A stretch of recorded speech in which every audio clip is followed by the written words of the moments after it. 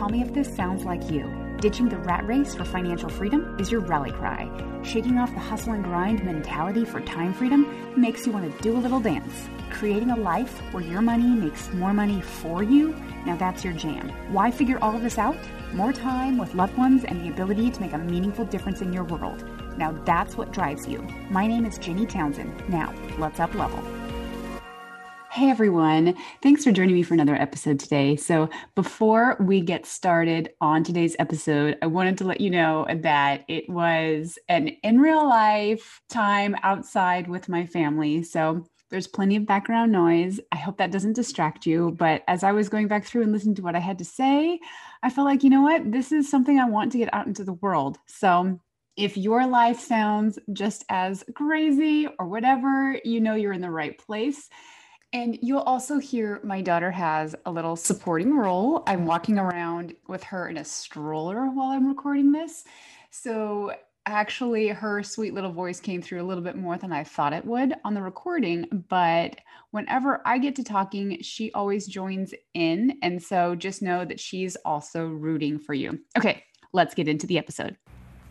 What is up, Podcast Nation? Jenny Townsend here, and I am recording this outside. Today is a family day. Well, this afternoon is a family afternoon. We are working on some landscaping projects, and I have Claire in the stroller here, so if you hear her talking, just say, hello, Claire. And you may hear Drew and the tractor in the background. He should be coming up here pretty quick, but what we're doing out here is we are getting ready for a growing season. And what we discovered our first year here in the Northeast, I wanted to just kind of get a feel for the different seasons and when things happen out here. Because I grew up in Phoenix. I mean, the total opposite of the Northeast, right? Like a desert climate, hot all the time, you know, versus obviously the Northeast is not.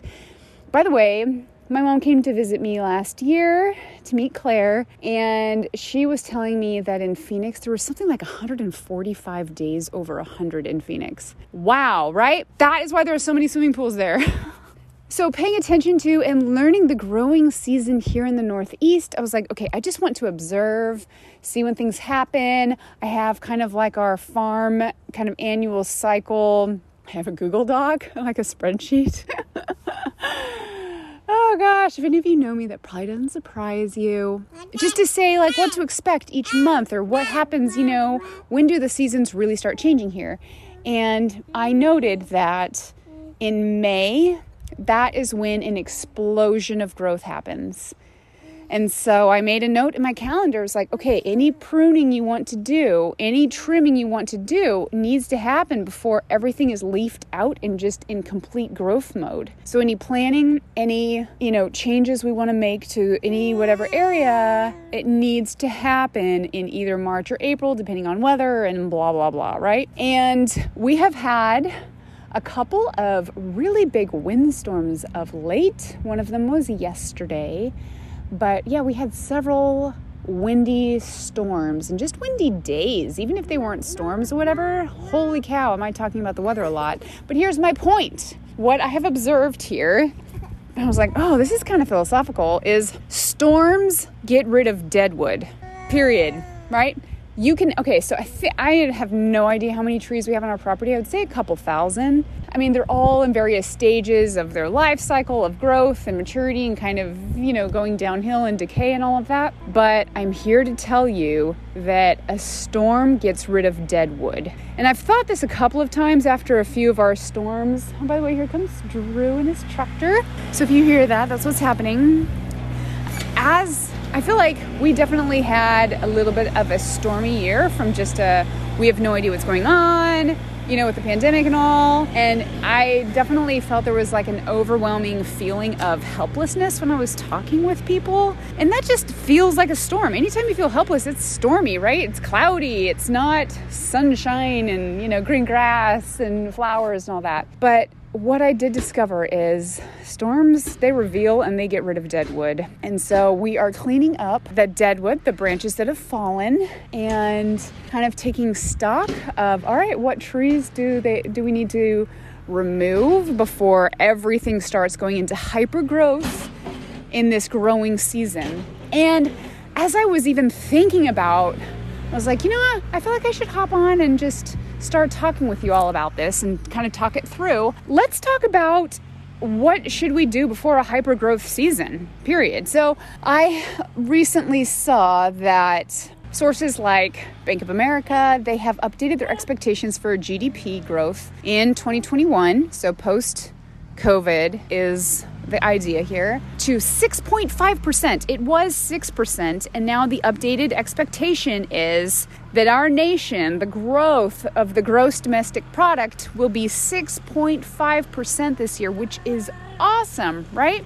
And so it just made me think, what else do I need to do? Maybe not from a geographical, like the property perspective, but, I have to move the stroller. The tractor's coming.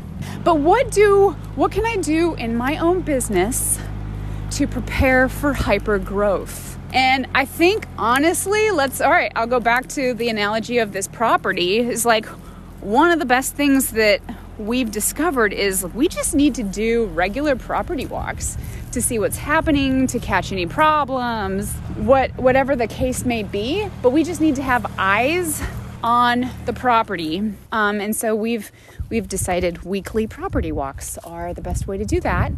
Let's bring that back to business. It's like, what do we need to do in our business, especially as it pertains to short-term rentals? Because I know this will be a huge part of the growth of our economy is people will be traveling again.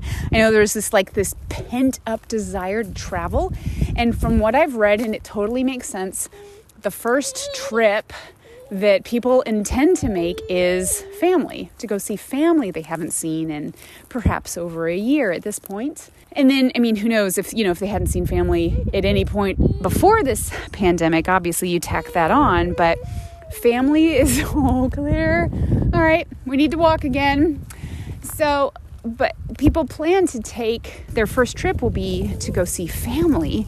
But then after that is to continue traveling. And so by that is to explore new places, attend events as those continue to happen more and more, just be out in the middle of nature and beauty during whatever season, and taking vacations. And so as we think about what do we need to do in our businesses, just treat it like a property. What do we need to do before the high growth season? How do we position ourselves? What are our priorities to make sure that we make use of the season that we're in and that it's really beautiful during the high growth seasons, right? So here are a couple of things I see. One of them, doing kind of like an overall property walk.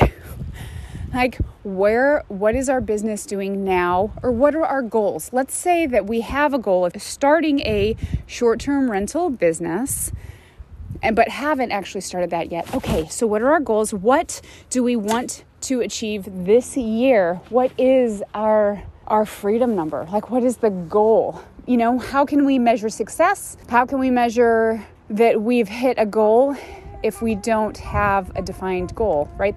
We're setting ourselves up for literal failure there.